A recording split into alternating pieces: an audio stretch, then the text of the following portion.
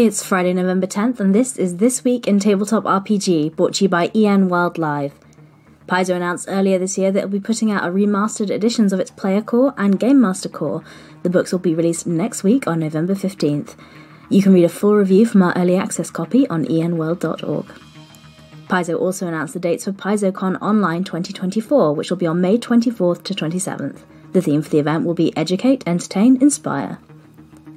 At BlizzCon 2023, Blizzard Entertainment announced a tabletop role-playing game and a board game based on the Diablo series of video games.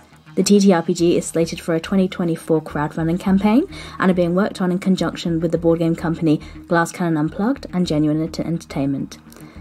Wizards of the Coast released a D&D studio update on YouTube. It's a half-hour video talking about the 2024 5e update, the new Wizards of the Coast offices, and the most recent playtest survey results.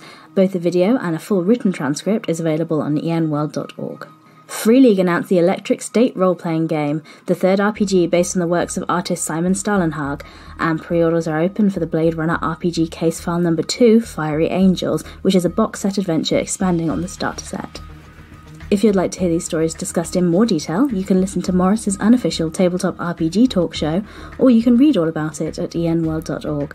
I'm Jessica, and that was This Week in Tabletop RPG.